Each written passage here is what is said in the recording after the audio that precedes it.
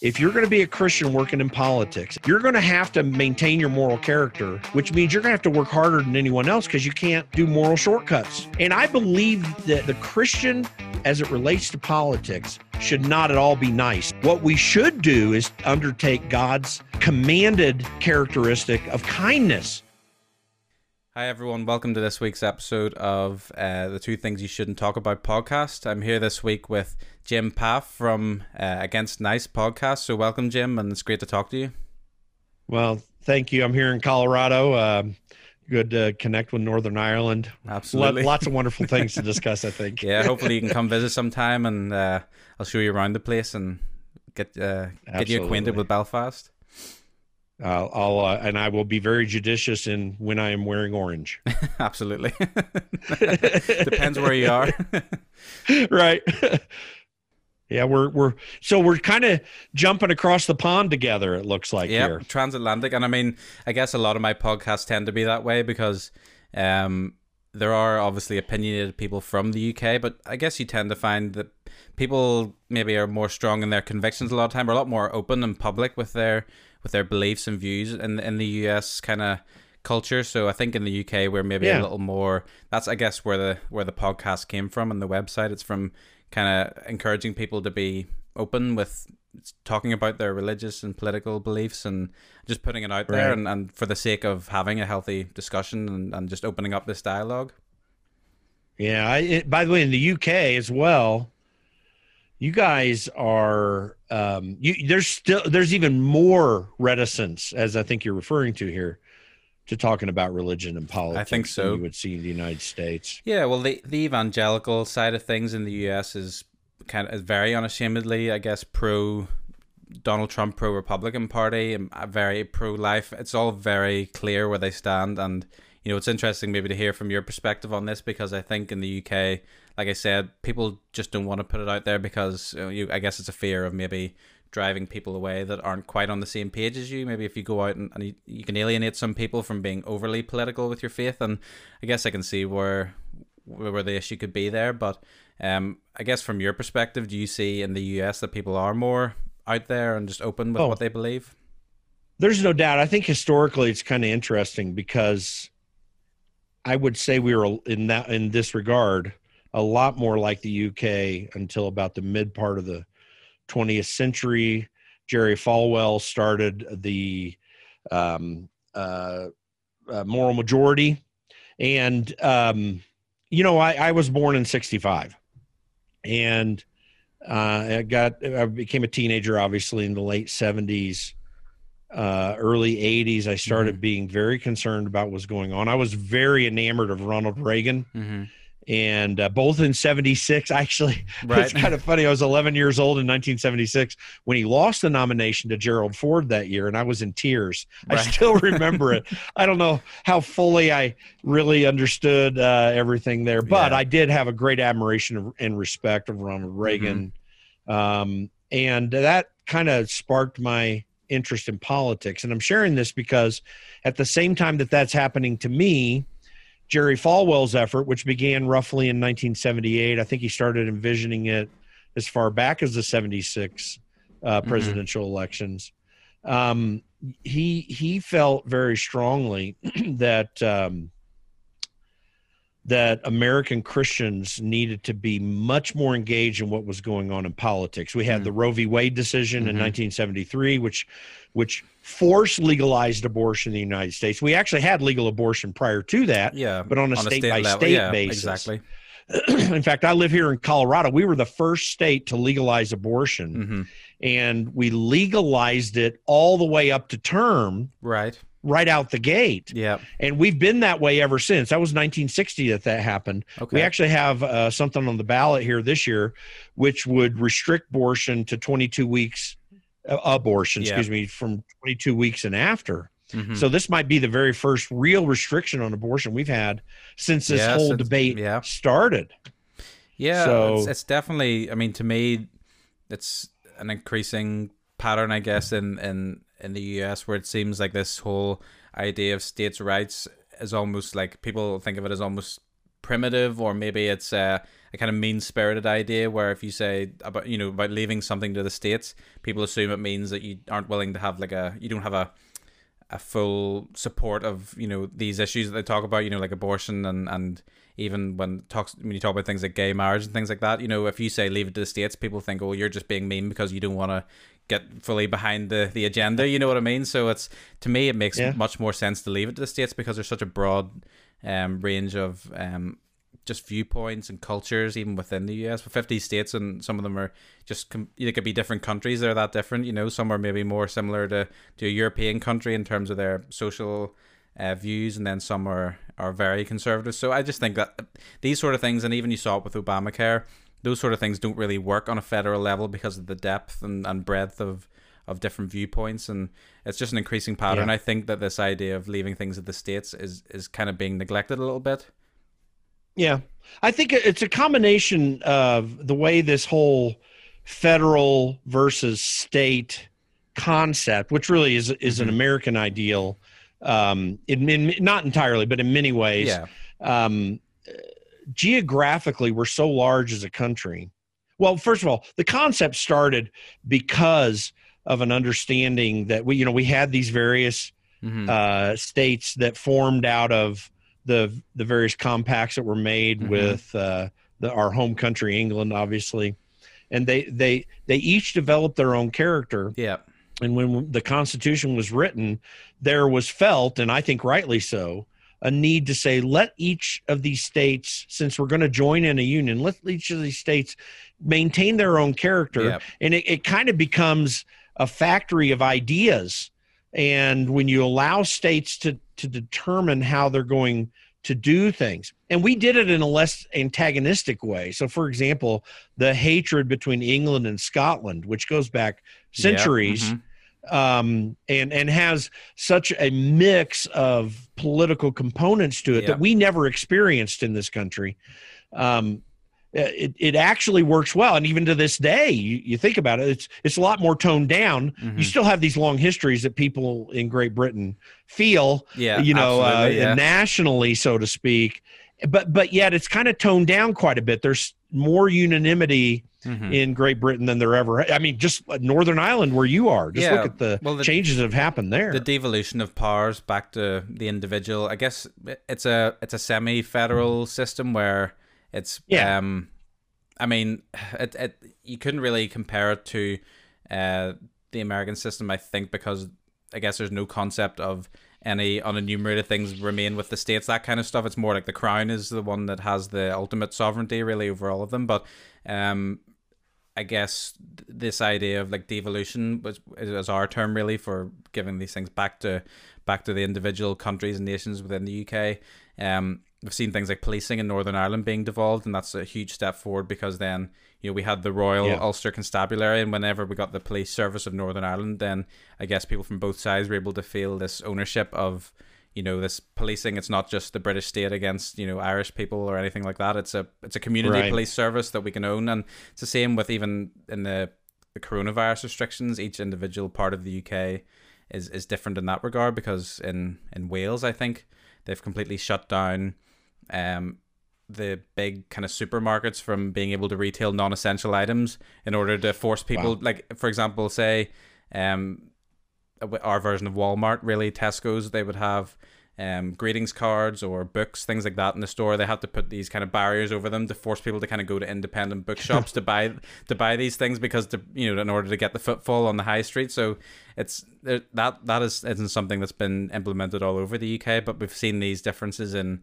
restrictions, and sometimes it can get messy. But I guess that's the same as in America when we've seen with the whole coronavirus response.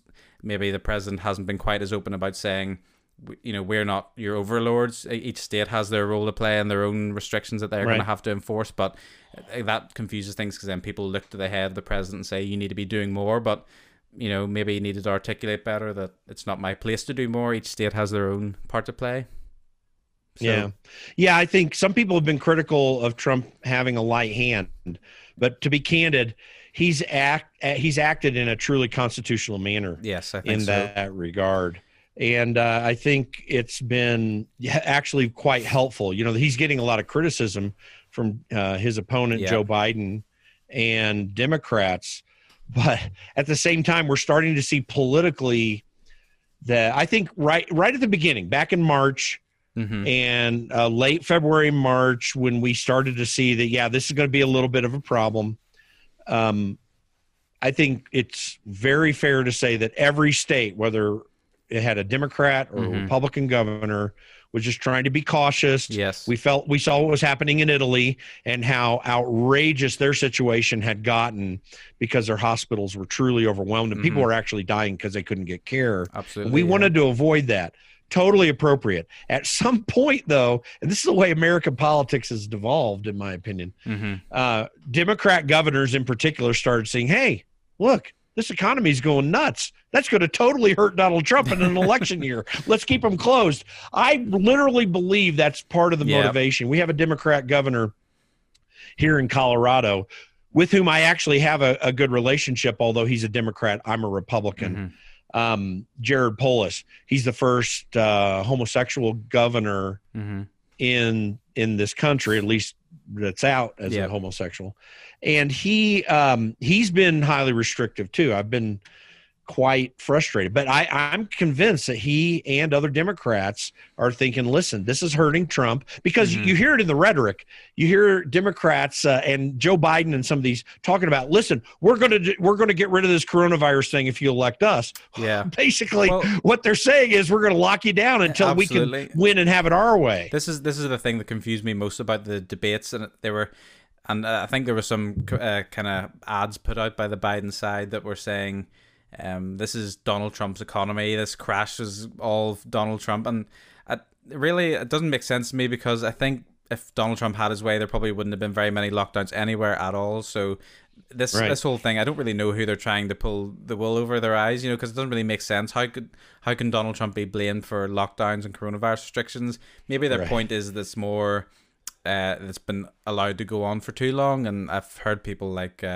Brett Weinstein kind of advocating. He said we should have from the very start locked everything totally down, almost like New Zealand style, where everything was restricted nationally for a couple of weeks or even a month, and then from there on, until it was eliminated, completely gone. But I don't know if there's ever, that doesn't necessarily get rid of any risk of it coming back in, and it's just it'll be a huge step for a country the size of the US to completely lock down the whole country. So there's obviously a middle ground where people want to be, but in order to say that Donald Trump was really the one that was responsible for this economy going downhill is kind of a huge fallacy. Plus, we've also then, of course, the coronavirus help package the Congress are trying to pass as well.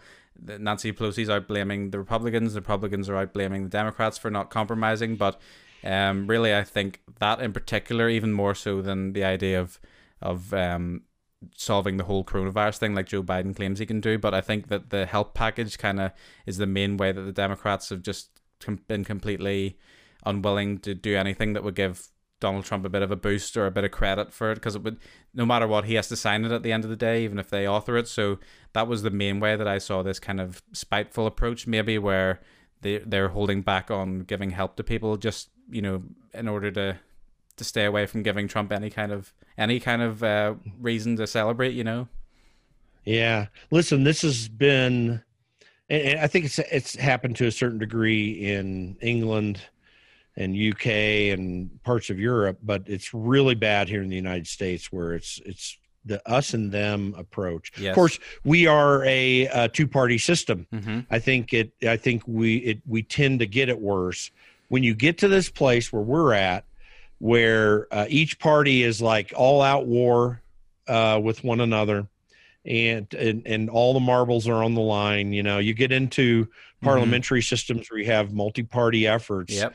You still are restrained, even though it gets to that place, you're still restrained from it somewhat, because you have to build these coalitions with the minor parties. We see that effect in the United States, by the way. I worked in Washington, D.C. as a chief of staff for a couple of different congressmen, and my guys were these more libertarian-minded, limited government types that didn't go along, and I did it as a Republican, that didn't go along with the Republican establishment. And so they had to try to build from time to time coalitions with us. It doesn't work in quite the same way, but it's similar. Yeah. But nonetheless, the two-party system has put everybody at odds. And my concern is that we're moving towards, in this country, towards the constitutionalist party, even though I don't think they're very constitutional sometimes, the Republicans, and the anti-constitutionalist party, the Democrats. There was actually an article written in not the Atlantic, but one of the other more left-leaning publications, where they've made the argument during this campaign season that we need to replace our Constitution or get rid of it entirely and work apart from that. That's where we've gone, and so all the marbles are there, thrown up in the air really in this season. It's been crazy, but I mean, that's been our real challenge. You mentioned this kind of multi-party system, and it's an approach that we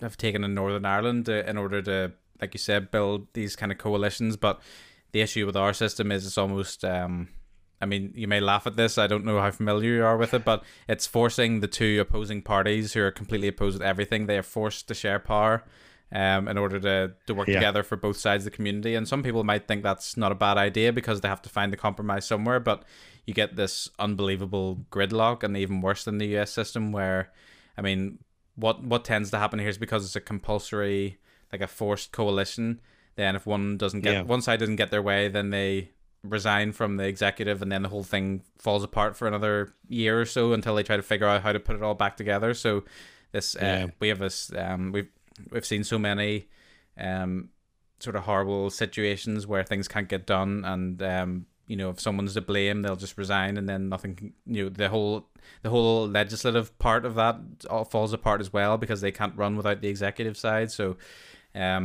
I don't know if multi-party systems are really what you want to strive for. I understand some kind of more representative system, maybe, where I know New Zealand have, I think they do like a percentage where people will they'll vote on who they want to be in power, and then there's a list of candidates, and the list of people are assigned based on the percentage of the popular vote. And there's merit to those kind of systems, but people sort of underestimate, I think, the sheer gridlock that results from no strong and of course the US system isn't designed to have necessarily strong leadership from any of the three branches at all. Obviously the courts won't, but they're not designed to have a strong presidency or a strong legislature. It's designed to be the checks and balances, and things can't move forward unless there is some kind of a compromise and working together. But it takes it to another level when you end up with these minorities that are actually in power. You might have, say there was more support for the Greens and Libertarians, and under this kind of system, maybe they have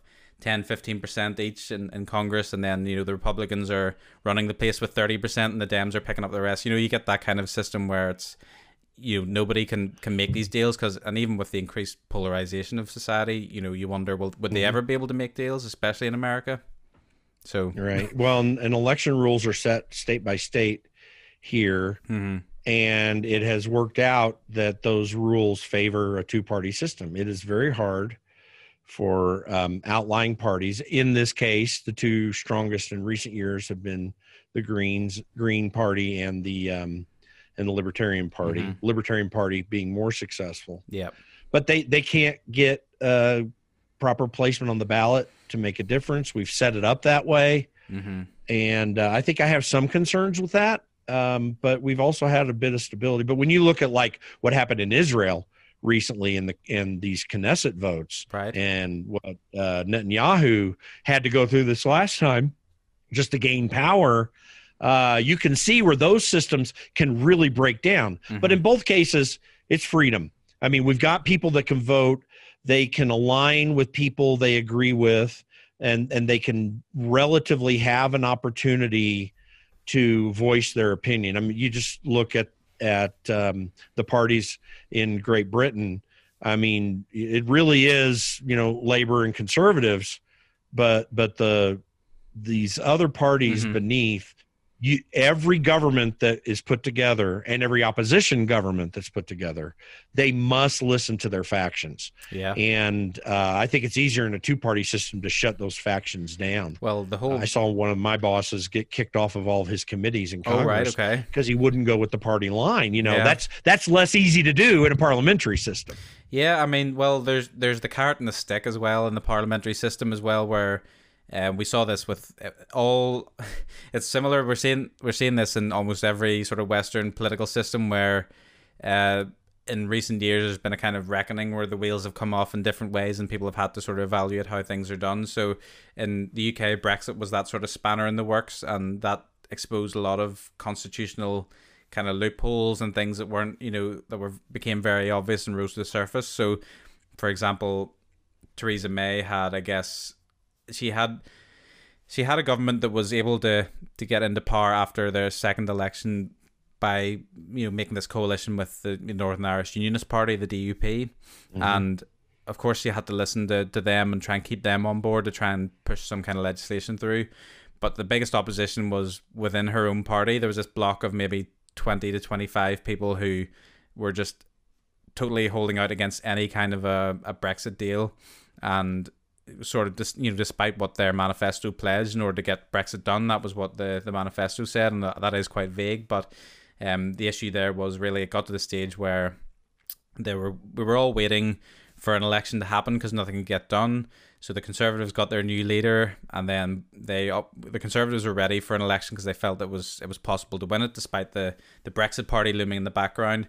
Labour didn't want to do that because they knew they would get kicked. Really, they would just get destroyed in the elections. They knew that was coming, so they didn't want to do that. And then this game came. It was played where Boris Johnson was saying, right, well, they're the wimps, they don't want an election, we're ready for it. And then of course everyone instantly was, oh no, we're for an election, let's have it. So but you got to see the what I'm trying to say then is that this faction of people that were holding out, the threat to them was that they obviously weren't selected to run in the next election, so they lost their seats, lost their jobs.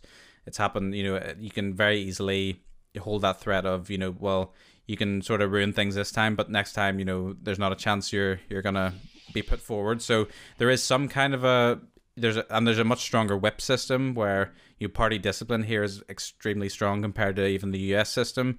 Obviously, there's the same thing where there's threats. You'll know yourself being in Congress, but our whip system, I believe, is considerably stronger than the American system. But the parliamentary system it's sort of what people might say is its downfall is that the fact that the legislature is the executive. Really, it's made up from the people in the legislature. So really, if there's no power, if there's no majority in this legislative body, absolutely nothing can get done whatsoever.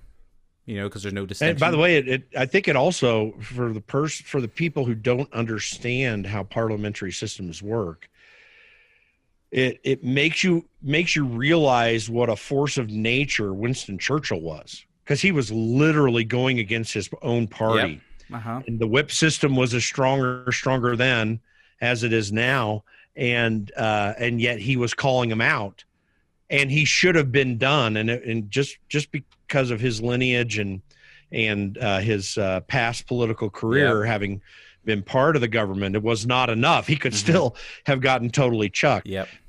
That kind of courage, I think, sometimes is not well understood in the United States. Absolutely. Yeah, and Boris Johnson at the minute, I guess people could chalk it down to charisma, but he is sort of taken a party. The Conservative Party was ruined. It looked like it may never get elected again if they didn't make a move. But somehow, through his charisma, he's managed to bring people together from the kind of Remain and Brexit sides and kind of start.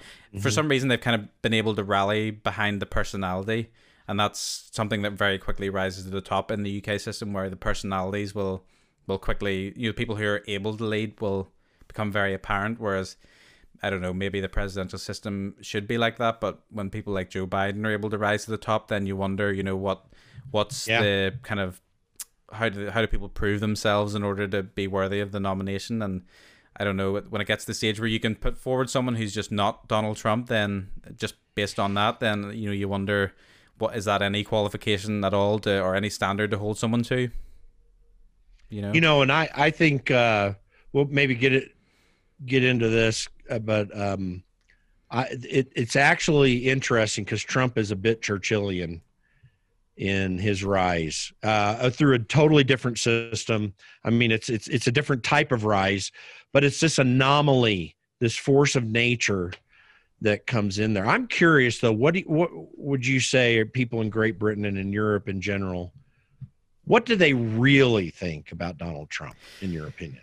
I know very few people who would be willing, I mean, percentage wise, willing to stand by Donald Trump and say that they support him. I found this at our wedding. My wife's from Florida, so there was obviously a lot of mixing of people from my side of things and Heather's side, and people had these conversations. Everyone would come up and say to people in her family or Americans that were there, what do you think of Donald Trump? What do you really think of him? Like, isn't it just crazy what's going on? And then people might not like the replies they get. Maybe some of the responses were, well, maybe I like Donald Trump. Have you got a problem with that? So I don't know. I didn't hear those conversations, but really that's the sort of thing that would go on if anyone's talking to American. The first thing that'll come out is, what do you think of Donald Trump? How did he get in? Isn't it crazy what he's doing? Isn't he nuts? But they don't realize that there is this level of support in America that they maybe don't comprehend, that there's a lot of people that do support him and maybe think, he is a bit nuts at times. He's a bit crazy in his own way, but we like his policies. We like the way he's able to get things done. So it's something that people here definitely, I think the perception is that the people who support Trump are like the kind of uneducated Southern kind of rednecky type people who haven't a clue what they're talking about, but they don't understand the depth of actually, I guess, educated minds and thought that goes into supporting Donald Trump. So it's an interesting it's an interesting situation where really everyone just is looking in and thinking, how did that even happen? What do Christians in Great Britain and Europe think about Donald Trump? I think this is, again, one of the reasons why I started this podcast series, is that I think that the Christian perspective is almost entirely against the president. I started the podcast really to, I guess it was to highlight all sides of the argument, but really I felt like the conservative side maybe was very much underrepresented in common thought and in blogs and things that I've seen online, and I thought I really have to do something to give people a voice, not from all sides, especially, definitely from all sides, but especially the side that I didn't see being articulated that often or highlighted that often. So I think the Christians here are almost, I don't think it's unanimous, but I would say it's a vast majority would think that, I've said this before in my podcast, that people almost list off these things as the great terrible things in the world. Brexit's terrible, Donald Trump's terrible, all these things that are going on, they're just showing the downfall of the world almost. So yeah, there's not a lot of support, it's fair to say. So you would say Christians in Great Britain are nearly unanimously opposed to Brexit, huh? I think that it's maybe slightly less so than Donald Trump, but maybe from my experience, I can only talk from my experience, and I know Northern Ireland is more slightly more against Brexit than pro-Brexit, 55-45 kind of region, but I found that I was at a church event just the day after the Brexit vote, or the week after maybe, I think. I can't remember. Somehow I was able to vote, but then I was at an event that night or something like that, or the day after it all sort of came out.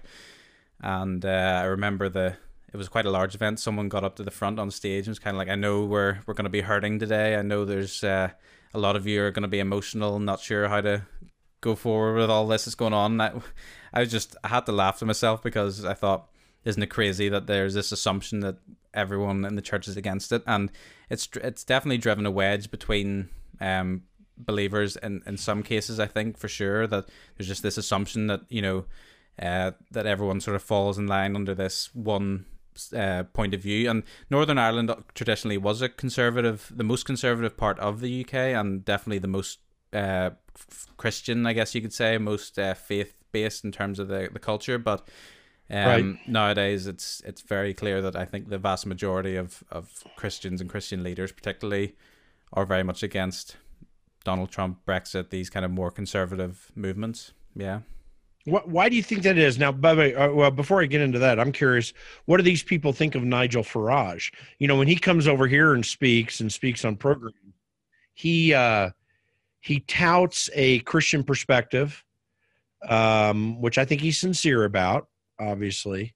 So the perception for Americans would be, Christian Americans in particular, would be that Christians over in Great Britain would be a little bit more fiscally conservative in the Nigel Farage sort of way. Yeah, I think that's totally the opposite of what the case really is in my experience. Nigel Farage is almost universally thought of as a lunatic amongst most people. Despite the huge amount of popular support that there is for him, I think at least in the, I don't know, maybe the more, don't know how to articulate this well. People think it's more of a common person's movement again, kind of like people assume Donald Trump is the uneducated Southern person or that kind of stereotype. They think that Nigel Farage is supported by these kind of bigoted council estate kind of poor people that don't really understand what's going on in the world, and they're bigoted and these kind of things. So I personally think he's had a phenomenally bad and unfair, he's got just the media cover him really unfairly, and I know there's been some question over some of the people that have been involved in UKIP and some of their views, and people that have just, it attracts naturally, just as Donald Trump does in some ways, it attracts some more extreme elements. But I think Nigel Farage is very unfairly treated, and I think that, again, in the church, I don't think I've ever heard anyone on, at least in a position of authority, actually saying that Nigel Farage is anything but really a lunatic. So, now, But you have kind of your evangelical wing of the church compared to your more traditionalist it exists, wing as well. It exists. I think it's more... Do you see a difference there between people that fall into those two camps? Yeah, people in the comments may disagree, and I encourage, if anyone's listening to this podcast, drop a comment below if you do think I'm getting this wrong, because it's from my perspective. But I think that the more conservative side is almost...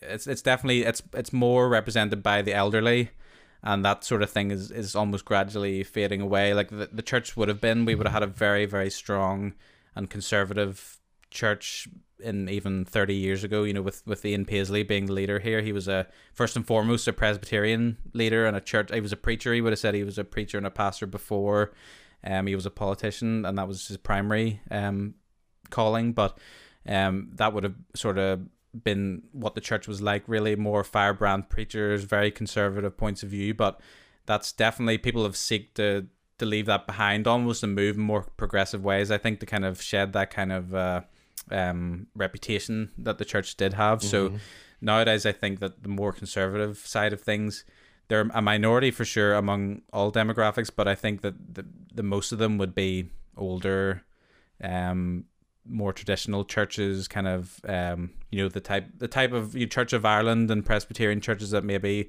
aren't either the type that would sing hymns on Sunday and wear their suits to church, that kind of thing, rather than the more I don't know how you would describe it in America, but we would call them, I guess you'd say, like spirit-filled churches, and those kind of more youthful and progressive type churches. So you wouldn't find too many people supporting Nigel Farage or Brexit or those things in these younger church congregations.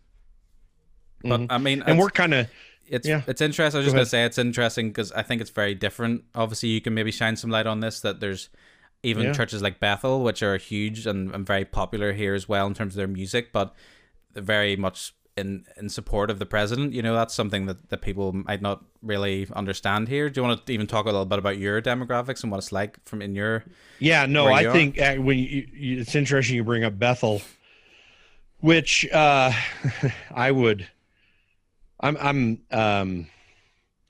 definitely a very far right capitalist.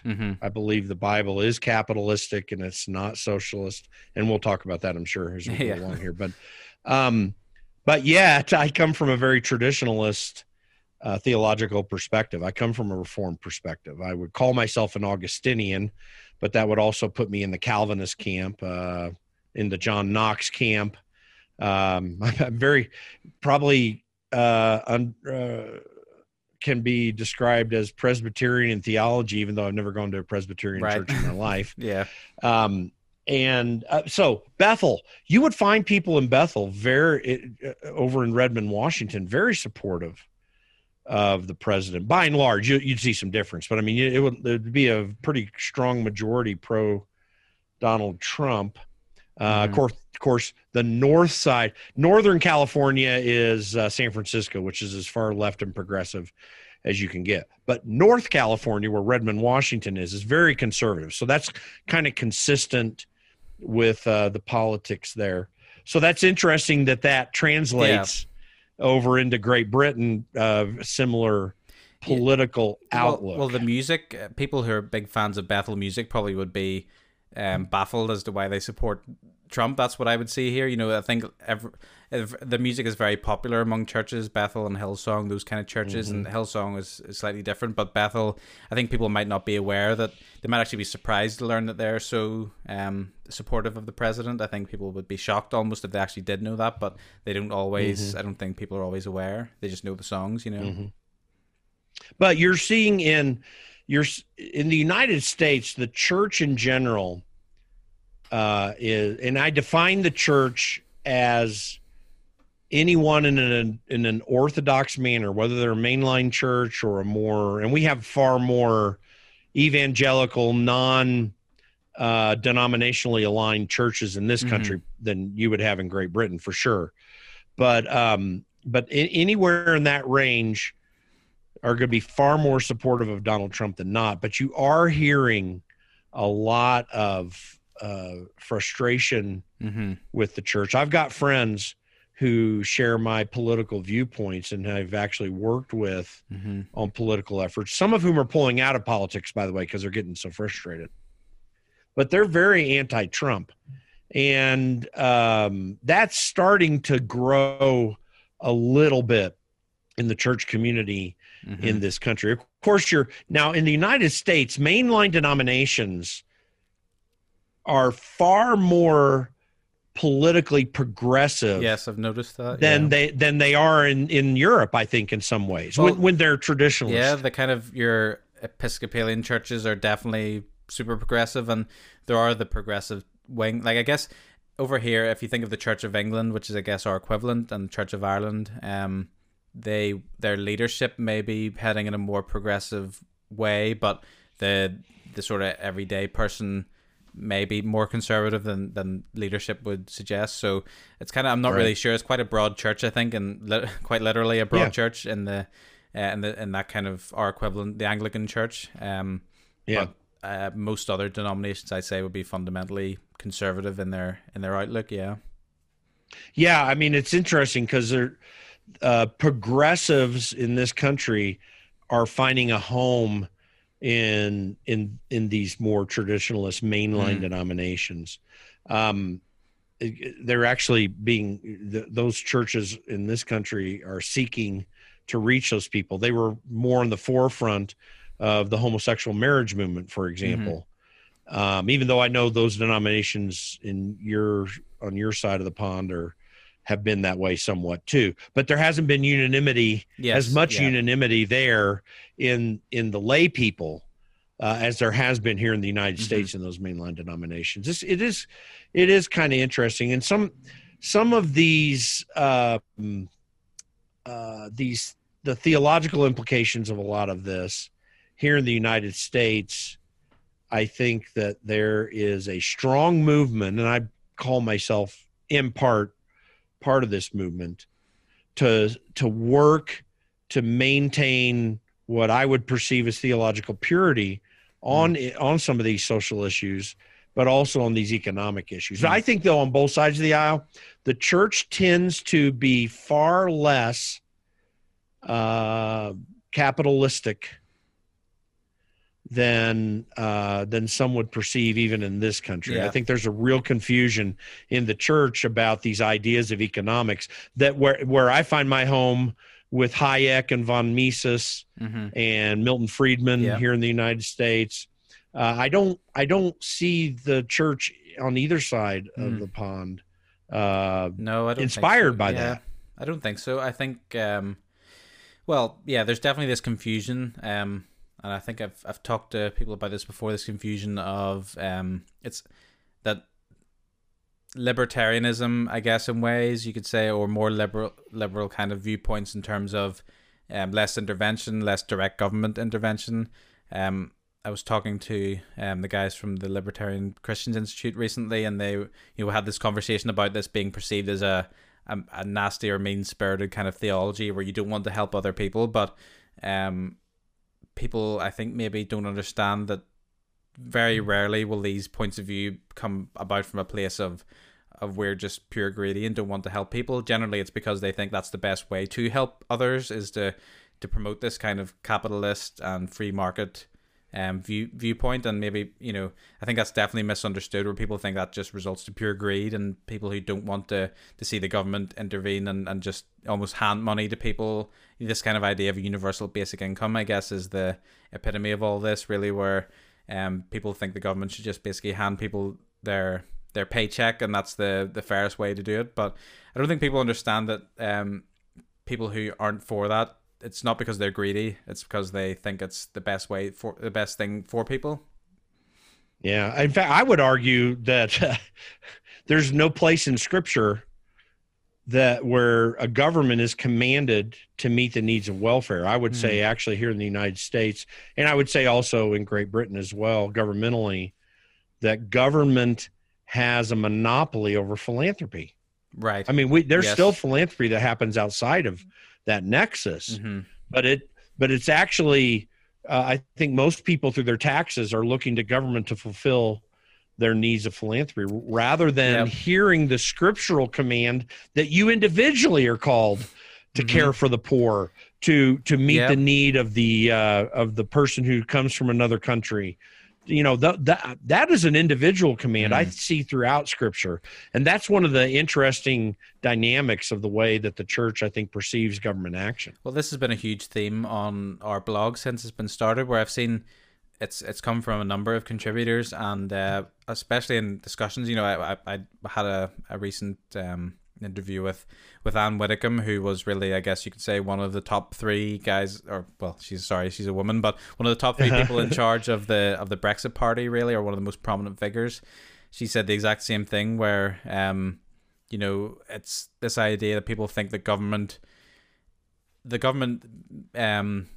providing these kinds of programs and starting up all these different philanthropic kind of programs and ideas, that this somehow abdicates you from your responsibility to help others, and it basically is it's outsourcing your charitable kind of giving, and it's outsourcing that kind of whole aspect of faith to the government. And I think that's definitely a huge issue, really, or presents a huge issue theologically, because I don't really see that there's a moral benefit really to sort of withdrawing from getting your hands dirty. I don't really see that it's really equivalent morally to say someone else can do that for me and that I don't have to do it. I've paid my taxes, that I am content that the poor is being taken care of and all these things because of the government.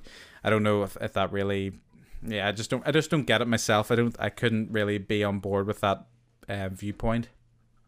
Yeah, I think it's fair for a lot of Christians to look at these more libertarian-minded movements, however it's styled in Europe or here. My big beef with the Libertarian Party here, with whom I largely agree when it comes to economic principle, but I've often said that the big problem with the Libertarian Party here in the United States is the way they act. You would think that their whole philosophy and mission statement was, if we can make drugs and prostitution legal, then we'll all be free. I mean, that's kind of substantively, it really comes across that way. And I think it's more critical, so areas like drugs or whatever. I mean, I think we've had a real criminal justice problem in this country by making it, by putting so much emphasis on putting people in jail just for possessing drugs, as opposed to, being aggressive at people who actually undertake violent activities or activities where they steal and harm from others. And a restitutional form of justice is really what we need anywhere. I think that's really more God's plan than just, we don't like your behavior, so therefore we're going to. So I'm on board with that concept in liberty, but I believe capitalism, or at least, and it's hard to use that word because Yeah, so so tainted, filled yeah. with political stuff, both from the Marxist perspective and from the libertarian perspective. But capitalism is the best way to have people fulfill what actually most of the moral commands of God. I mean, because I think when you like, I would say that I had a radio show in Denver for 4 years before I went to work in Congress in 2010. Mm-hmm. And I would constantly talk about, if you're just the greediest jerk in the world and you want to be a billionaire, what do you have to do? No, you have to have a product that people want. Yep. You have to keep updating that product by talking to them. You have to have employees who deliver that product well or manufacture it well or service or whatever. You got to treat them well. Yeah, I mean, if you really want to be wealthy, you know. Not easy to be mean. So that's right. And so all along the way in the process, you got to keep going back to your employees and to your customers and say, what do you need? And ultimately, if you remain the greediest bastard in the world, you know, you've got to follow the golden rule to get wealthy. And again, it's not a perfect analogy, but it's pretty close to perfect. Yeah, because that's ultimately at the end what the capitalist system does. It values people who perform for others as opposed to performing for themselves. Whereas the perception is that the capitalist is greedy and taking advantage of others. Yeah, like you said, it's impossible to get rich quick, really, anywhere in a capitalist society. It's just, whereas in a socialist world, you know, you just have to know the right people and be connected in that way. And I'm not saying that doesn't exist in some ways in a capitalist world, but yeah, it can, of course.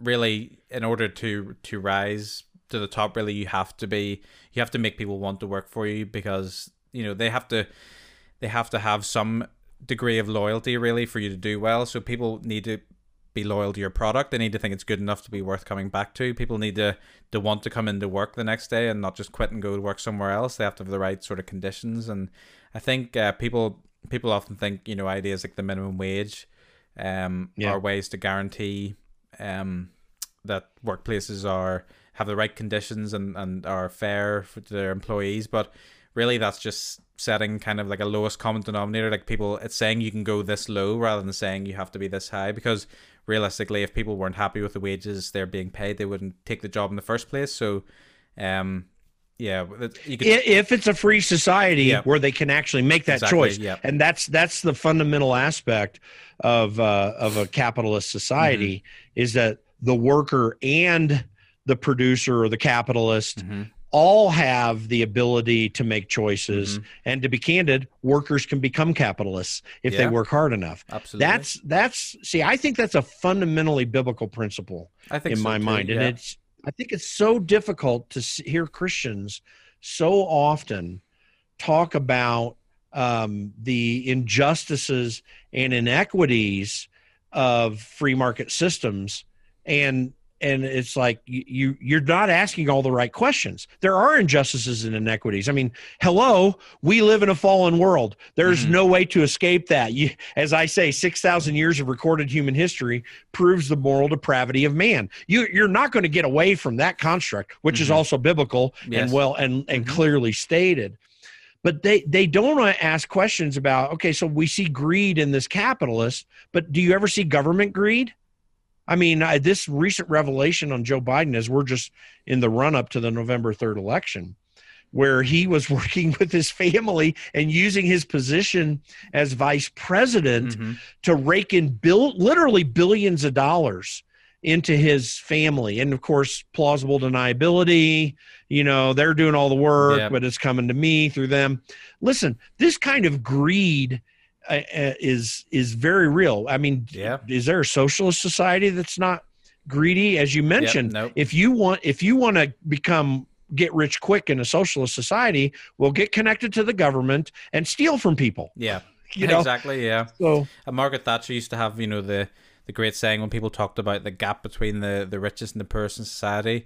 You know, she would say that, you know, if people who are advocates for socialist systems, you know, they would rather that, for example, that the poor be here and the rich be here, rather than you know, the poor being here and the rich being higher. You just, you know, they're more concerned about the gap. It all lifts up. Rather than you know, people being so, like, the gaps in society being so small. You'd rather, you know, people were higher and there'd be a bigger gap. You know, that's just maybe the way things.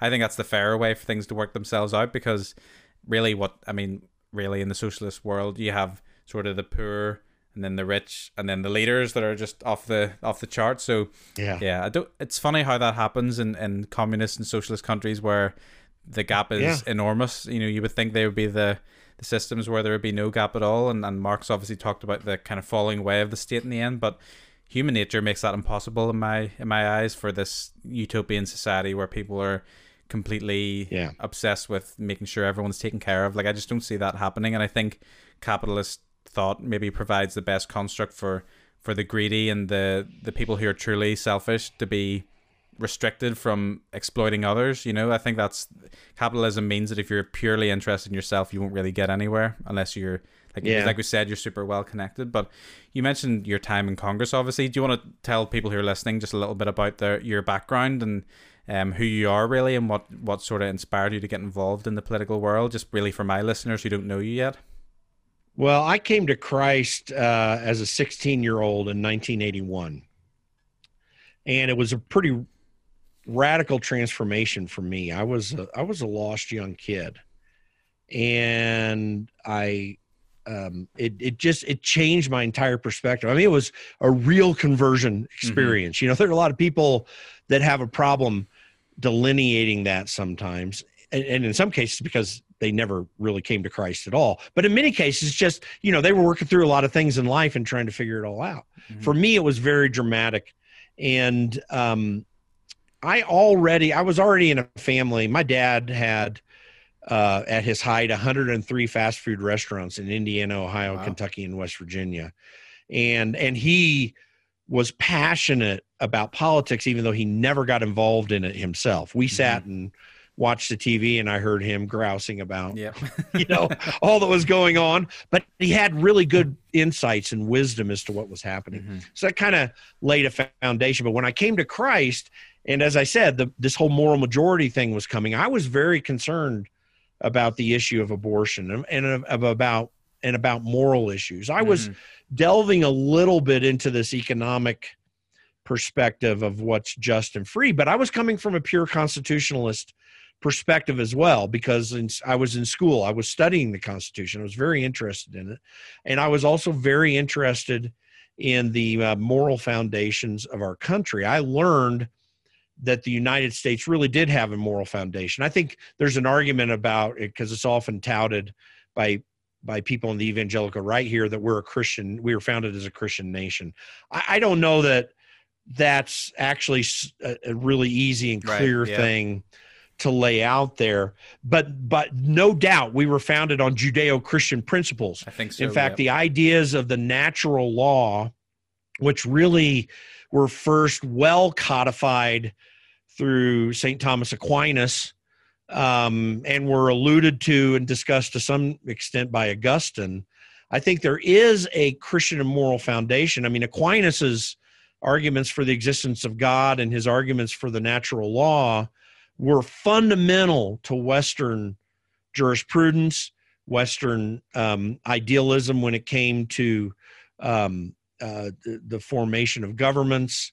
All of this I was taking in as a young person. First, I went to an elite private high school in Tennessee called the Webb School.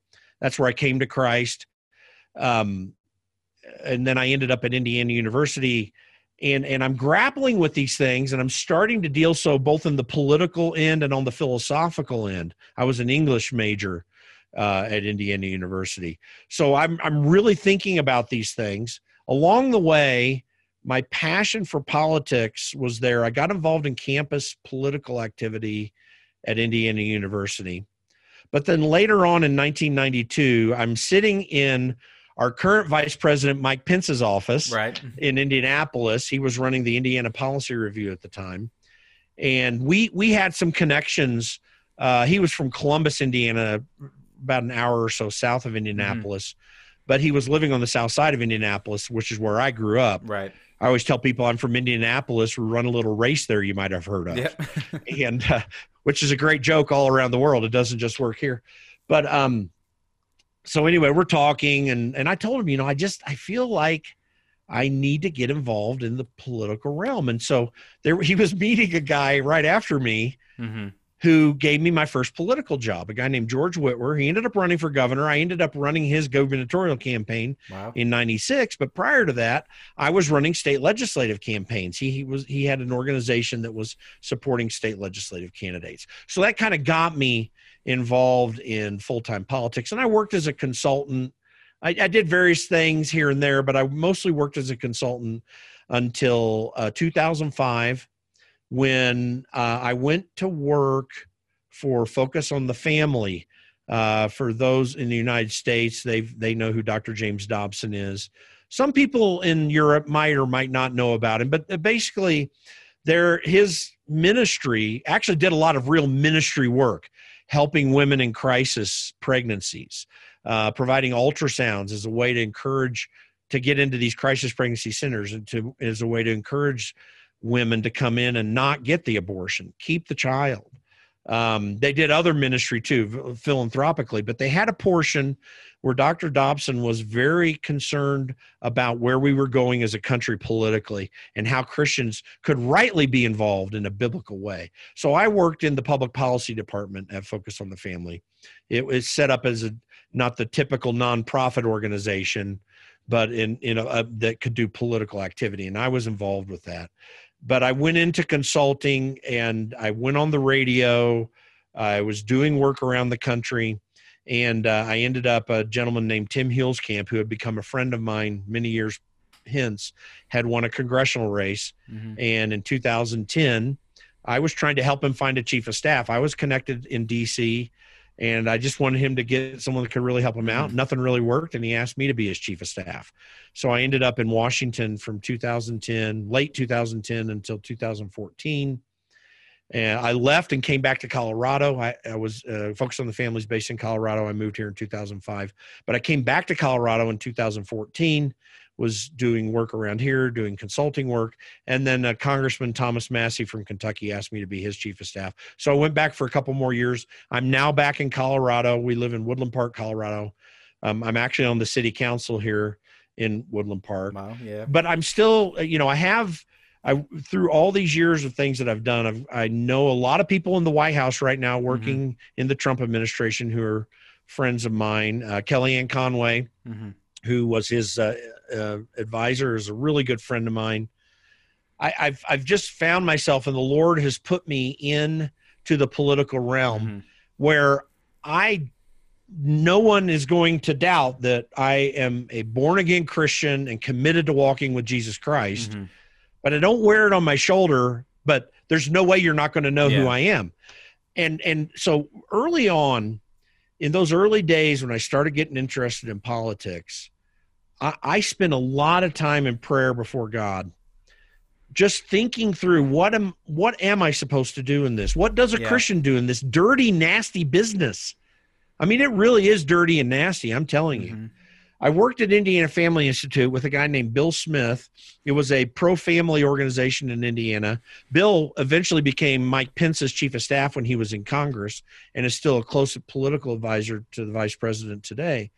But Bill taught me something very valuable. He said, listen, if you're going to be a Christian working in politics and trying to move political action, you're going to have to maintain your moral character, which means you're going to have to work harder than anyone else because you can't do moral shortcuts. These moral shortcuts exist throughout politics. Ronald Reagan always said that politics is the world's second oldest profession, and it's very much like the oldest one, which is prostitution, by the way, for people who don't know the analogy. And that takes a lot of effort as a Christian believer. You have to work harder. You have to be better at what you do. But I will tell you, so as I've worked through politics all these years, what I understood in working harder was that you also have to stop being so nice and stop catering to everyone. There's a place where you read, for example, Nehemiah, and Nehemiah is back to rebuild the wall in Jerusalem. Well, I'm going to tell you, he was a sharp guy. He was very dedicated and devoted, but he certainly, when Sanballat and those were coming against him, he obviously opposed those guys. But his harshest words were for the people working on the wall. He wasn't just being nice to them and, oh, okay, well, I know it's so tough for you. He's like, no, put up your freaking shields and the rest of you get on the wall and get working. This was serious to him. And I believe that if the Christian, as it relates to politics, should not at all be nice. Nice is a very selfish thing. It's what's pleasing to me, what really is acceptable to me. What we should do is undertake God's commanded characteristic of kindness, which is always looking to the benefit of others. And I always say, so this is why I call my podcast Against Nice. I was going to ask about that. Yeah. I say on one side, the parent who is not disciplining their child cannot be considered very kind, but the child being disciplined never thinks it's very nice. Right. Yeah, so exactly. We need to have this thought of kindness, which will cause us to speak out in society. And I use Nehemiah as an example, but there are many others in Scripture where this example is there. Not perfect people. I mean, David was a man after God's own heart and probably committed worse sins than any major character in the Bible, at least that we know about. And so it's not about personal perfection. It's about understanding God's justice. And so Micah 6:8 is the fundamental scripture that I look to when I talk about this. He, God, has shown you, O man, what is good. And what does he require of you but to do justice, to love kindness, and to walk humbly with your God? Justice is a serious issue. Yep. And if we're going to stand for God's justice as he sees it, not as we see it, then that's going to require difficult conversations in the society. But kindness is going to bring us back around, where if we're promoting this justice, we're also not trying to do it in our own way, but in God's way, and with the thoughtfulness of others. Jesus, it is said of him in the New Testament, never harmed a broken reed. But he did call the Pharisees a brood of vipers. Yeah. There is a brood of vipers out there that we need to call out. They're usually the Christians, by the way, or the people of faith, but there are others too. And then to walk humbly with your God. We need to entirely undertake an attitude of humility. In fact, I had young people working for me when I was in Washington, D.C., very young. Most staffers are 30 and less. And I would always tell them, you need to have an attitude, frankly, of humiliation. This is the way I talk about it. You need to be willing to be humiliated, because the quickest way to fix a problem is to admit it immediately. And that requires humiliation. And I think we need that, Christians that have these attitudes in them involved in the political realm, whether they're an MP in London or whether they're a congressman in Washington, D.C., or a state legislator here in our states. This is really important. Just we need more people like yourself, this. But yet be firm and yet be a fighter for what matters. Yeah, so I guess naturally, following on from what you said, I think it's amazing, and I think the vision really is a very... You obviously have a very clear vision. I think it's a great one. Some people might say then, for example, this is one of the biggest topics of discussion, I think, for believers today, that and we've seen John Piper talking about it. We're currently recording about a week before the election. I think I'm going to release this a little later. So for anyone listening, this is the context. So John Piper said basically that this idea of someone who speaks in ways that are coarse or vulgar or maybe not as polished, that's as grave a sin really as the policy side of things. And when people hear maybe Against Nice and that you're a conservative, does that mean that does that mean that you support perhaps Donald Trump's style of being what some could say is definitely not nice, mean, maybe derogatory in some ways, but he gets things done? What's your opinion on that side of things? I think I've described that a little bit in the concept as I've shared it so far, but I do believe that some aspects of what Donald Trump does are absolutely within the wheelhouse of the Christian. I have deep respect for John Piper. I mean, he and I are obviously on the same page when it comes to Reformed theology. I'm 100% with him. I think he's one of the most fantastic and clear-thinking pastors and theologians in the world. My personal favorite is R.C. Sproul of Ligonier Ministries. I mean, he's like the best in my mind. But I love what John Piper has to say and how he approaches ministry, pastoral ministry in particular, and theology in general.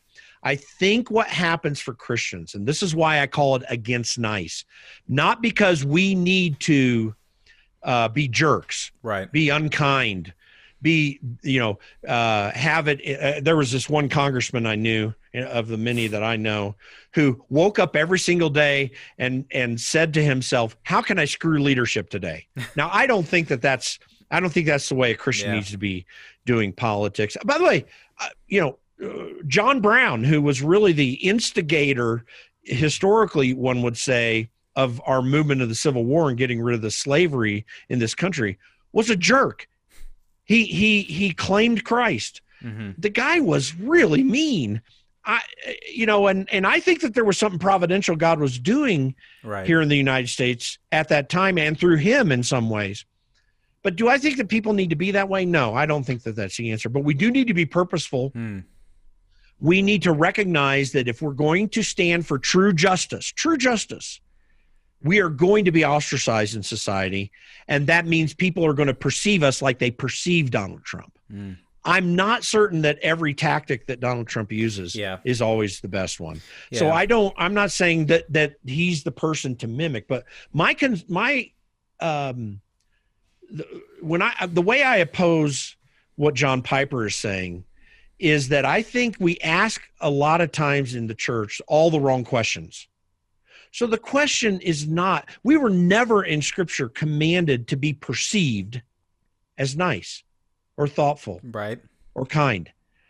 Quite the opposite. You look at Paul in Athens on Mars Hill. You look at Paul in front of some of the main leaders of the time as he was going up to the place where he was imprisoned and ultimately killed. You look at Stephen in Acts when just before he's stoned, and the things that he said to the Jewish leaders at that time. Our goal is not perception of kindness and niceness. Right. Our goal is the works and the fruit. That's right. And when you go into Micah 6:8, that word to love kindness, which also some translate as loving kindness, that's the Hebrew word chesed. Very difficult to translate into English, but a very critical word in the Old Testament. The desire, and this is why I say that kindness is thinking of the benefit of others. That is not connected to their perception of you benefiting them. It's connected to God's justice, God's personality, who he is. One of the great things that we've lost in the church, in Western culture, and maybe in other places around the world in other cultures, is that the undertaking of theology is lost. In other words, the study of God. Right. We spend a whole lot of time thinking about how we can be blessed, what our prayer life can be like, right? Whether we're holy and pious. All these things are important, but in and of themselves, unless you are seeking God's righteousness, you're not there. And the only way to get there is to know who he is. Yeah, dwelling in the Word really is what you're sort of saying there. Just people maybe neglect that side of things, and really the study of God's character through the Word and through all of Scripture that we've and we maybe take that for granted, having this resource available to us that sort of lists all. It's just a complete directory of God's character from start to finish. So I think that's very easily neglected. And so you mentioned obviously that you are familiar with a lot of people in the White House, and you're friendly with a lot of them and connected to them. When people say, I actually saw this today, that Trump's White House is kind of very clearly not catered towards helping people, and it's more as a selfish kind of an administration. From your experience of the people that that are involved, do you doubt at all their intentions are good, or do you trust the people that Donald Trump has around him in his administration? For the most part, now that kind of some of the people that were working against him have been weeded out, the answer is yes. I think that in the sense you're talking about, Donald Trump gets a negative rap because he's falling more fundamentally into these principles of liberty that I think are absolutely important, and that Christians should accept. Listen, I don't want Christians to become libertarians, okay, in the sense that we understand that word, because some people are, as I talked about earlier, if sex and prostitution and drugs are legal, then we'll all be free, I think is not the biblical way of looking things. But there is a principle of liberty, and I think it should have political consequences as well, that Christians should understand from Scripture. God's commands are to us individually to help others. So most of this negativity that comes against the Trump administration, I'm taking the man a little bit out of the picture, talking about the administration as a whole, is that there is an attempt there in most areas of his administration, not all, to reassert constitutional principles.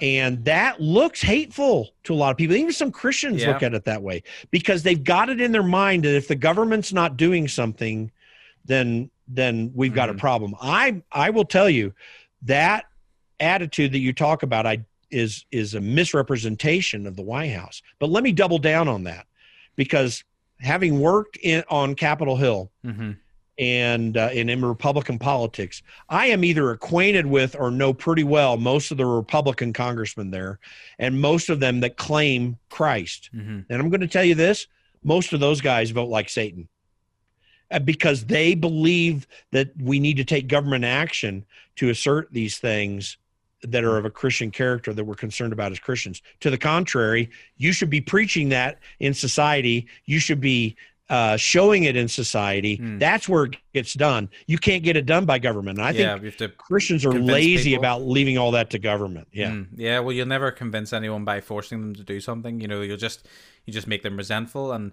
I guess in Northern Ireland, this was a big issue because we held out for so much longer than the rest of the UK on the gay marriage and abortion type issues. And I think both of them are now legally covered in Northern Ireland, but for a long time we were the only part of the UK that we provided civil unions and things like that, but we didn't provide for gay marriage as a state-supported, state-sanctioned idea. And part of me, I have my views as a Christian, but, you wonder, does that do much more harm than good to compel people that, they have to get on a plane to fly to England to get married to someone who is of the same sex as they are? And whether you agree with that, I think is your own choice. But I think that's that sort of approach where you make people inherently resentful of the powers that be, and especially because the DUP is such an overtly Christian party.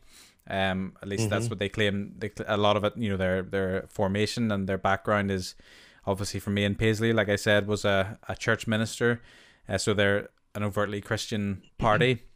But I think that caused a huge amount of resentment towards people of faith, just because of this idea that they want to tell us what to do. They want to force us to do all these things. And I think it worked against the church in the end. And I would be very sort of cautious about any government system where you sort of set that up to tell people what they can and can't do on, these kind of social issues. And drugs is one that I struggle with. Like you said, it's a tough one because, and prostitution, those kind of things, they're all tough issues, but I guess they have to be viewed through the lens of what in the end is, number one, what is good for society and what's good for, I guess, your witness as a Christian, and what's good for spreading the gospel more. If you restrict people's access to, and obviously abortion is a very different issue to gay marriage, but if you restrict people's access to gay marriage, then is that going to really benefit the building of the church and the furthering of the gospel in the end? Because at the end of the day, as long as the church isn't being forced to condone it themselves,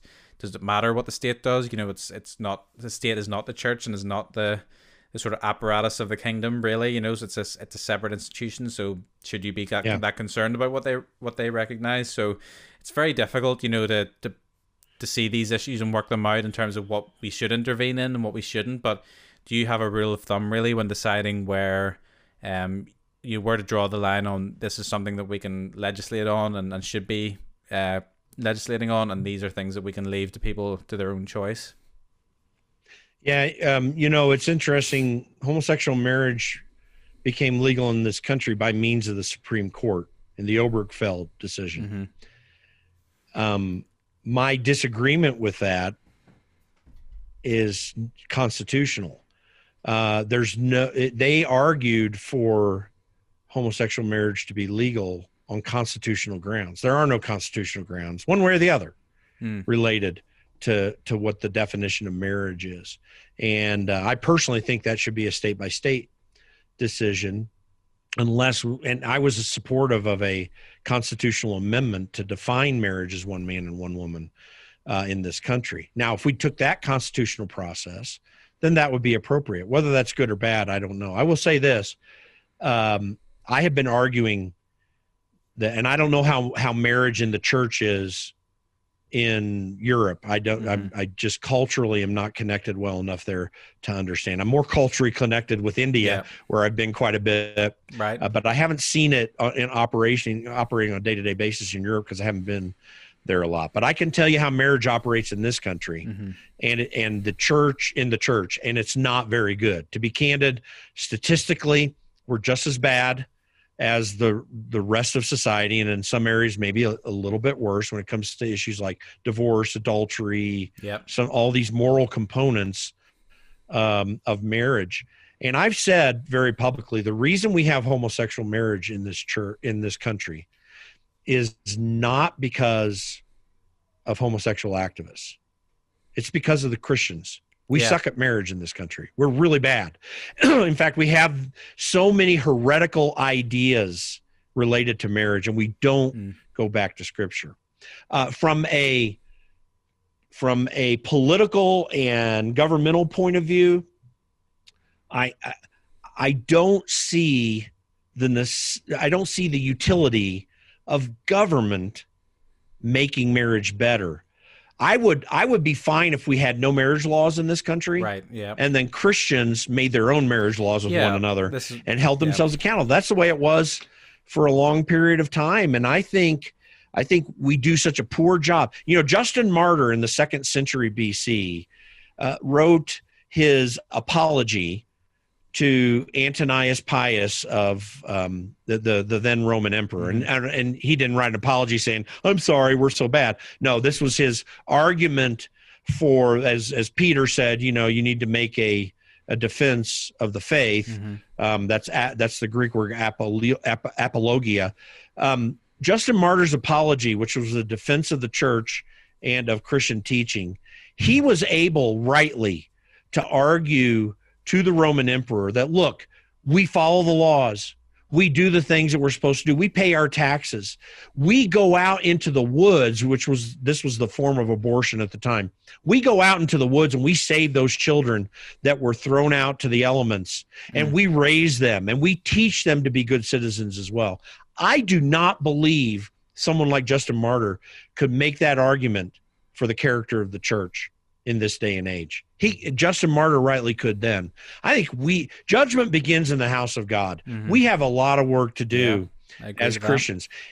So in one sense, I promote that we need to be out there in the political sphere making arguments, particularly in this country where, our Constitution starts, we the people, in order to form a more perfect union. Not the government to form a perfect union for the people, but the other way around. Christians in this society should be making political arguments, should get involved at whatever level is appropriate for them. I'm not saying everyone needs to get elected and all this kind of stuff, but they do need to vote, and they do need to tell their friends about these principles, because this government was founded by the people. I mean, that's a little bit different in Great Britain. The government founded the government in Great Britain, if we're really honest about it. That's one interesting difference between us. Now, you do it in a way that is right and gives authority and rights to the people. But ours was literally founded that way. So I'm not saying, though, that we need to become all politicians, because on the other side of that, we need to be really good in the church. I was going to mention earlier this whole idea of Micah 6:8. It's interesting. God's the center of his word. He's the center of worship for the Christian, for the believer. He is the center of all things because he created all things. But my one beef with Hillsong and what's their faces in Redmond? Bethel. Bethel, thank you. Is sometimes that their worship songs are all about me, right? They're not about God. the beauty of the hymns is they are praise to God. They theologically repeat who God is and his character. My wife Meyer and I are starting to go to a new church, and we've gotten to know this pastor. He's a good guy. And I went into their worship service a couple weekends ago, and at the end I said, it's just really nice to be in a worship service that's not all about me. Yeah. That's about God. Yeah. I think we miss that in the church. Yeah. I mean, there's a lot of work and a lot of hymns and music that Bethel have written that I really do like. They're great. Yeah, there's obviously each person has to discern, and especially I was involved as in worship in our church, so I was involved in kind of, deciding in ways which of these are beneficial to the church, and some of them, right. I tended to stay away with a lot of the ones that are just kind of saying the word good 10,000 times, those kind of ones that maybe I like the ones with a little bit more meat, but again there's a lot of ones that maybe were more simple. And funnily enough, right. this reminds me of another topic that maybe we could briefly talk on, because I know we've been going on for a while and I don't want to keep you too long, but this whole idea of Sean from Bethel and the kind of let us worship thing, and this, I'm sure you've seen the kind of, I guess you could say, protests around the nation where he's kind of going around, and especially in DC at the minute with these larger kind of worship events. Do you have any opinions on that? Because a lot of people make the same argument of the church should be maybe more caring and considerate of those who, spreading this virus that could kill people. And I see both sides of the argument as fair. I think that he perhaps goes above and beyond maybe what I would, in terms of the crowds are very organic and just people are there praising with less consideration of the health aspects. But I do understand as well that people who love their life will lose it. People who love this life and are so obsessed with perhaps and this is the thing as well.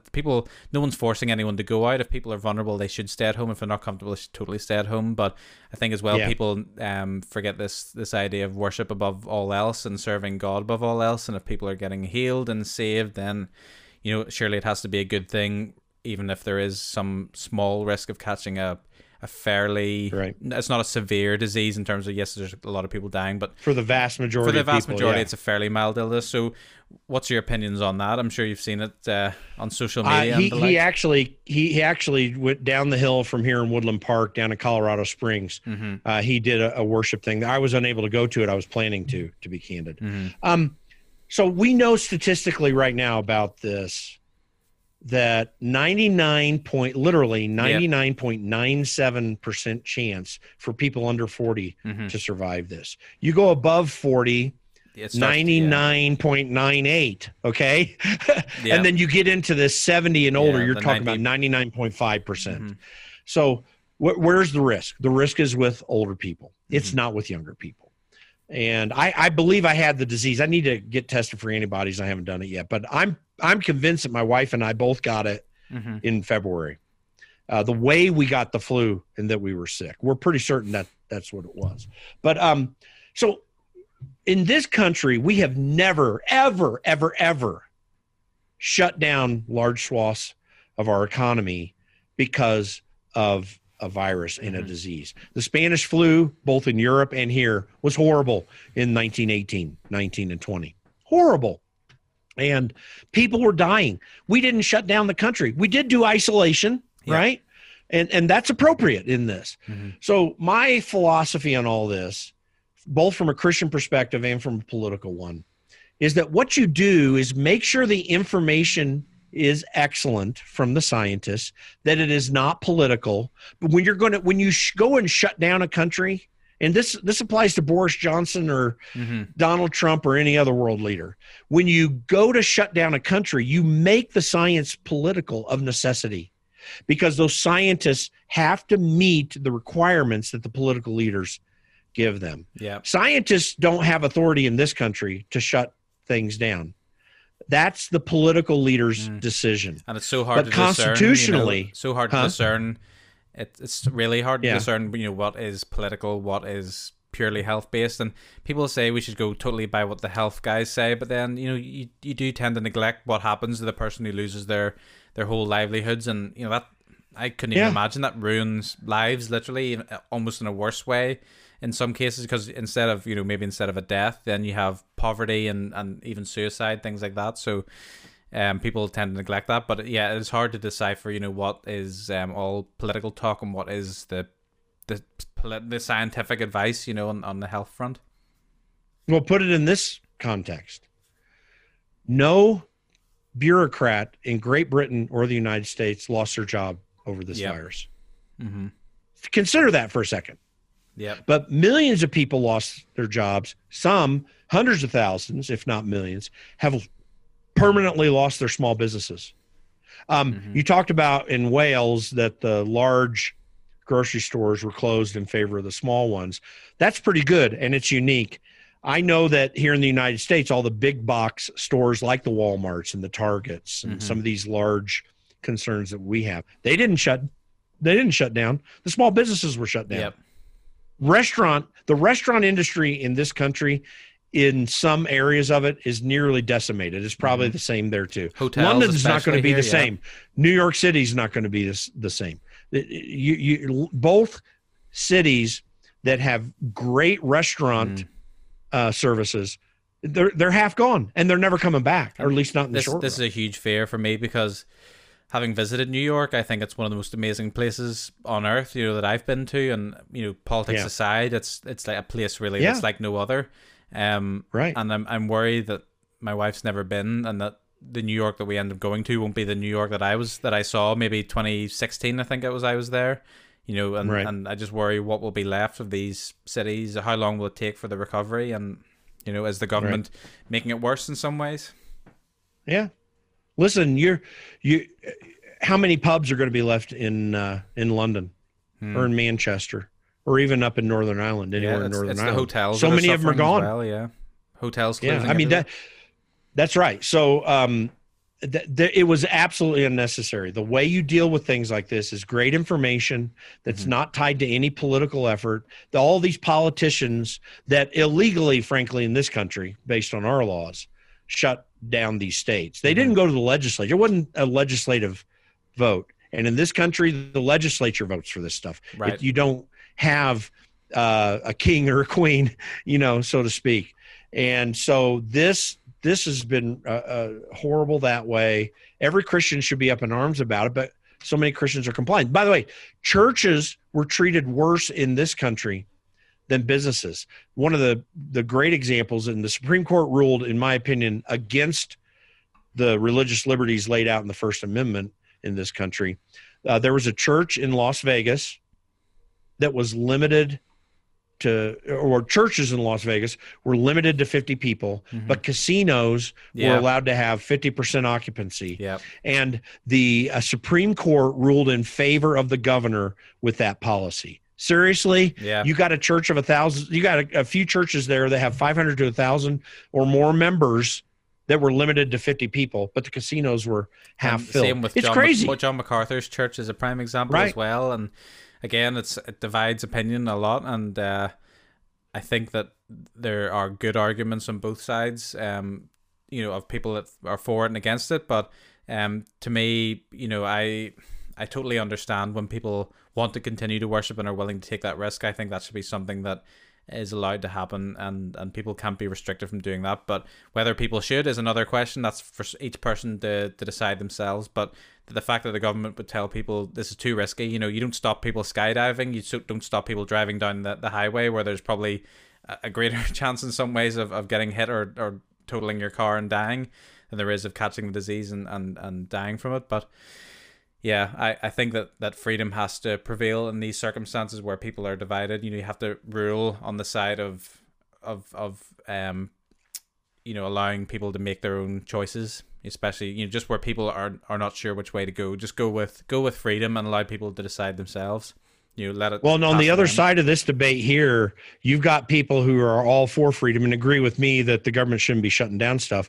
But as Christians, sometimes even they're out telling people how horrible they are for requiring masks in their business. No, you don't do that either. Yeah. Listen, if a business or a church or any institution wants to require masks, wants to require social distancing in their private business or in their church that's not run by the government, which we have none of here. You have a little bit of there to some degree. Yeah, it's not the Queen's technically the head of the Church of England. Yeah. Yeah, that's right. So, let them make a good decision and then honor them for making that. That's what a free society is about. Even if they're too highly restrictive, they're going to pay a price or survive in the marketplace. That's the beauty of freedom. And so I think that, that's the other side of this issue where in this country, people are really nasty at others for wearing a mask or requiring a mask in their business. It's like, get over it. Let them decide. But the government should not be deciding, in my opinion, both from a Christian perspective and generally a political perspective. I don't think it's the government's to decide. Great information. In Calvin's 5 points of Calvinism, you talk about the moral depravity of man. Well, he doesn't use the term utter depravity, you'll notice. It's moral depravity. In other words, if we want to approach God, we don't have the opportunity. We are depraved in that sense. Romans 3 lays this out.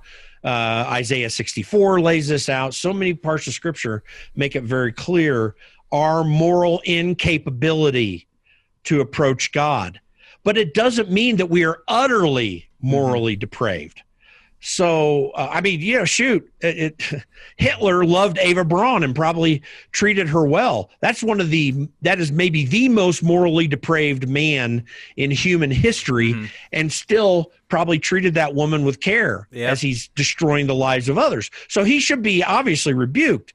But we're not utterly depraved as people. So therefore, if you give people good information, they're going to make a decision that may be self-interested in the sense I don't want to die, but they're going to tend to have some degree of thoughtfulness to others in a way, by the way, that Hitler never would. But this is something that free societies should understand, that man is not good by nature. He's actually wicked by nature, to be candid. He's going to do the selfish, self-interested thing, tend to do it. But when you have an organized society, he or she is required of necessity to think of others at some level, and some do it better than others. So we need to trust people to make good decisions if they have good information. And we didn't have either of those things in this outbreak at all. We did have it during the Spanish flu. The Hong Kong flu of the late 60s, in the America and in Europe. We didn't shut anything down in either place. People were living normally. Woodstock, the famous Woodstock, happened during the Hong Kong flu in upper state New York. So, we can still make decisions on our own and do pretty well with it. And we need to trust people to figure it out if we give them good info. Christians should be at the forefront of this understanding, in my opinion. Yeah, we're just at a time where information is so ubiquitous that people can access, the instant to the minute almost death count. And I think this is it's almost risky. Yeah. Like, I understand when people are criticizing Donald Trump for not being as open about it being dangerous, in order to prevent panic. But I see a lot of the virtue of that, because I think it's just the same as I saw people say about if you put like heart attacks related to obesity, or if you put up car crash deaths, those kind of things, people would start to freak out about those as well if they were seeing the numbers minute by minute. So there would be a movement to have a national speed limit of 30 or something like that, So it's this age of information, that's really, people have such quick access to things that will worry them, and without someone almost to take the lead and say there's no need to panic. Not that you may not succumb to this illness, but it's, we'll get through it with positivity and bring people together. And that, I think that's definitely a virtue. Sorry, go ahead. So as we get close to shutting this down here, Josh, what do you see? Where do you see the church right now, and what do you see as the hope for the future as we try to grapple with these issues of religion and politics that we all tend to want to avoid?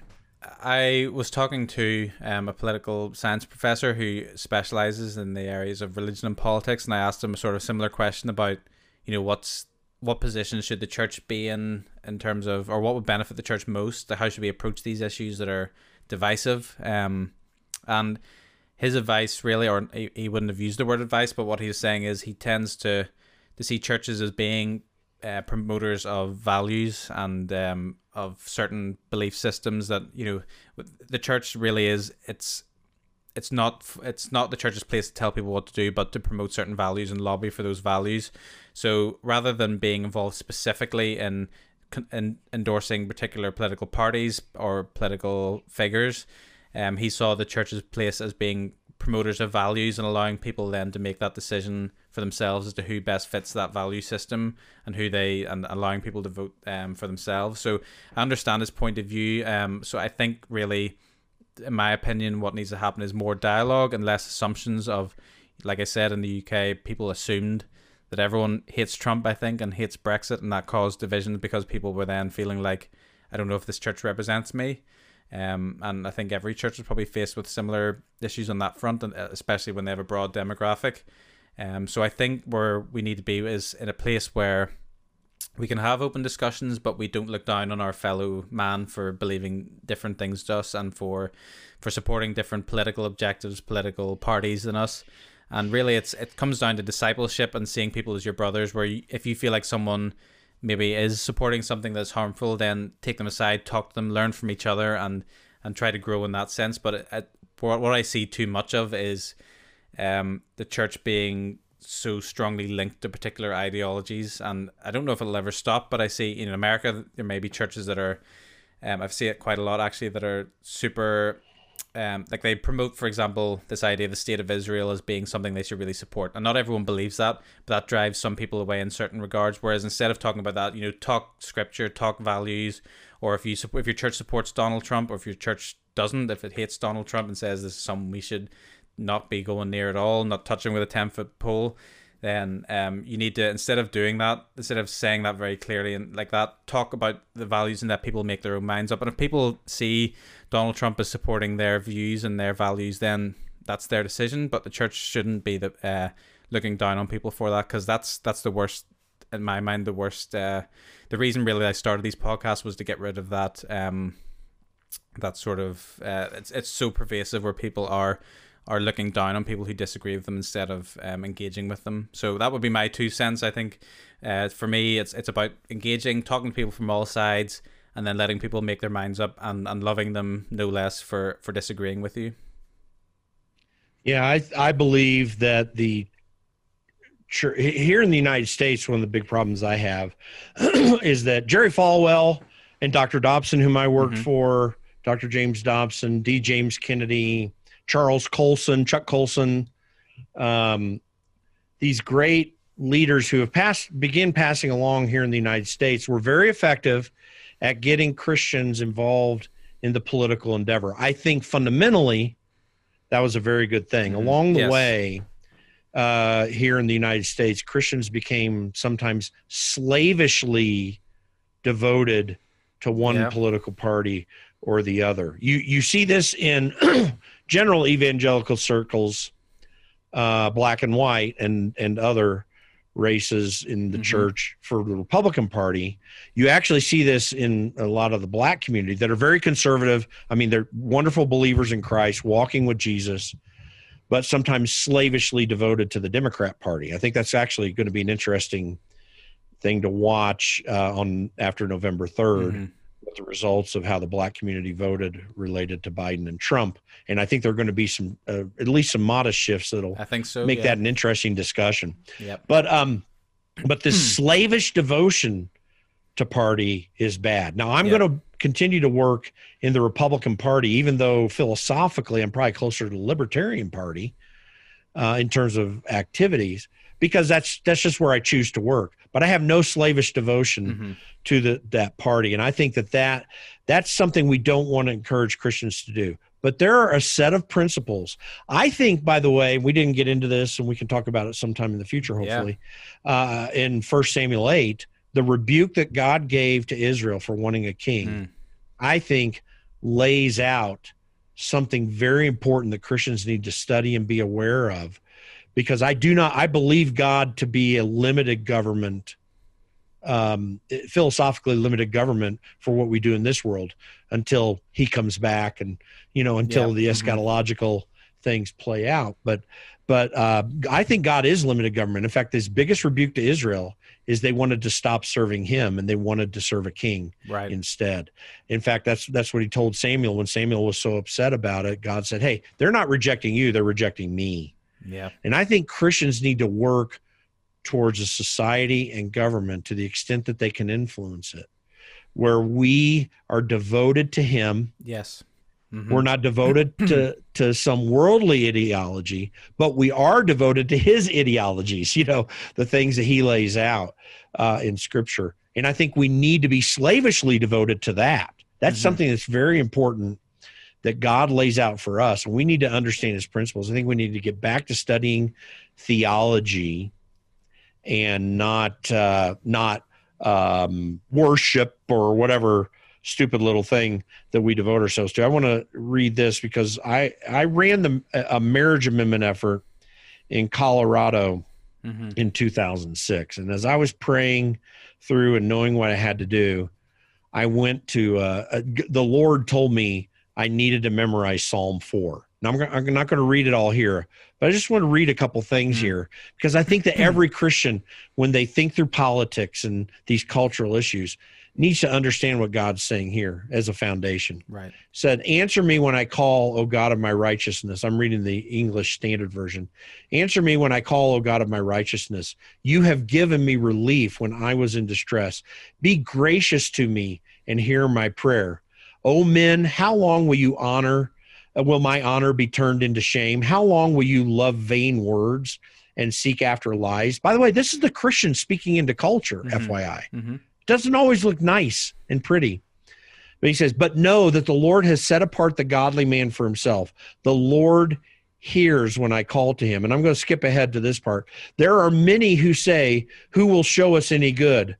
That is a question Christians are asking in society. And to be candid, they ought to know the answer to that. God is showing us good every single day. We need to live it out in our lives, example it to others. We need to assert it in culture and even in politics, in my opinion. Lift up the light of your face upon us, O Lord. You have put more joy in my heart than when their grain and new wine abound. In peace, I will both lie down and sleep, for you alone, O Lord, make me to dwell in the safety. I really think Christians, first of all, when they think about these matters, should read Psalm 4. Consider the implications that we will go into a society that wants to defame us, that we need to not lose heart when it seems that the worldly culture is overwhelming us in any way. And we need to go into the culture not to become part of it. And this is some of my concern with the Christian church on both sides of the pond, to be candid, is that we feel like we got to be part of culture where we don't hate the homosexual. But then are we also going to give up that God considers homosexuality sin? We don't hate the person. We love the person. We honor them. We build relationships with them even. But we don't undertake honoring the sin. We need to get serious about what our role is in culture. And our role is to be faithful and truthful to who God is and what the requirements to us are. And then we need to example that into culture as best possible. And then be quite honest when we fail even. And yet, but we don't compromise the principles and the things that matter to him. That's a challenge because if we don't honor him, we're going to be accused of being mean and nasty, but yet we shouldn't purposefully be that way either. It's a real challenge, but we've got to think about this seriously. And it's my hope, and this is what I've tried to do in politics all my life, and I hope to continue to do as he gives me grace to do it. But we just need to think differently. It's time to change. And by the way, in this country, and I pray also in Europe, we need in this country a third great awakening. We had two great awakenings that radically transformed our culture and our way of thinking. It didn't mean everyone got saved and became a Christian, but we need this cultural reset. I think Europe needs it too. Europe has the foundations of Christian culture in it as well too. The Judeo-Christian ethic still is fundamentally at the core. Hopefully it won't be lost forever. And we need to reassert that and go back to it. Amen.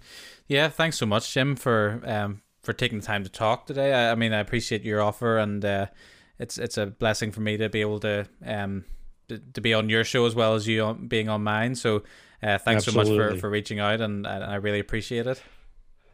Thank you for your willingness to have me on too, and we should do this from time to time, especially as some of these big issues come up, because I think we've got a lot to talk about, and I think Christians really are hungry to know and especially understand what's going on in the wake of the election. Who knows what's going to happen, but we can debrief that in a future time and some of the issues that we see from that. But I've really enjoyed it, and thanks so much again for that. Do you want to tell my listeners sort of where they can find your sites online, and are you on social media, those kind of things? Yeah, so if you go, well, first of all, my website is politicsisn'tnice.com. That's the website for the Against Nice podcast. On Twitter, Against Nice. On Facebook, facebook.com/Against Nice.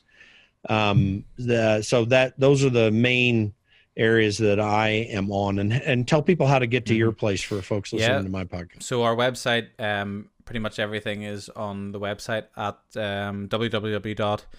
I think I said 3 W's there. It almost sounded like I said more. www.thetwothings.org, I believe. So go on there, and all our links are there. And we're on Instagram at the Two Things Network, and we're on Twitter and Facebook and all those other places. So if you go to the website, it'll all be there, and you can get all of our links. And I think the podcast is available on Spotify as well, if anyone uses that. But YouTube is our main site, so you can search The Two Things You Shouldn't Talk About on YouTube. But like I said, the link will be on our website, and you can find it all on there.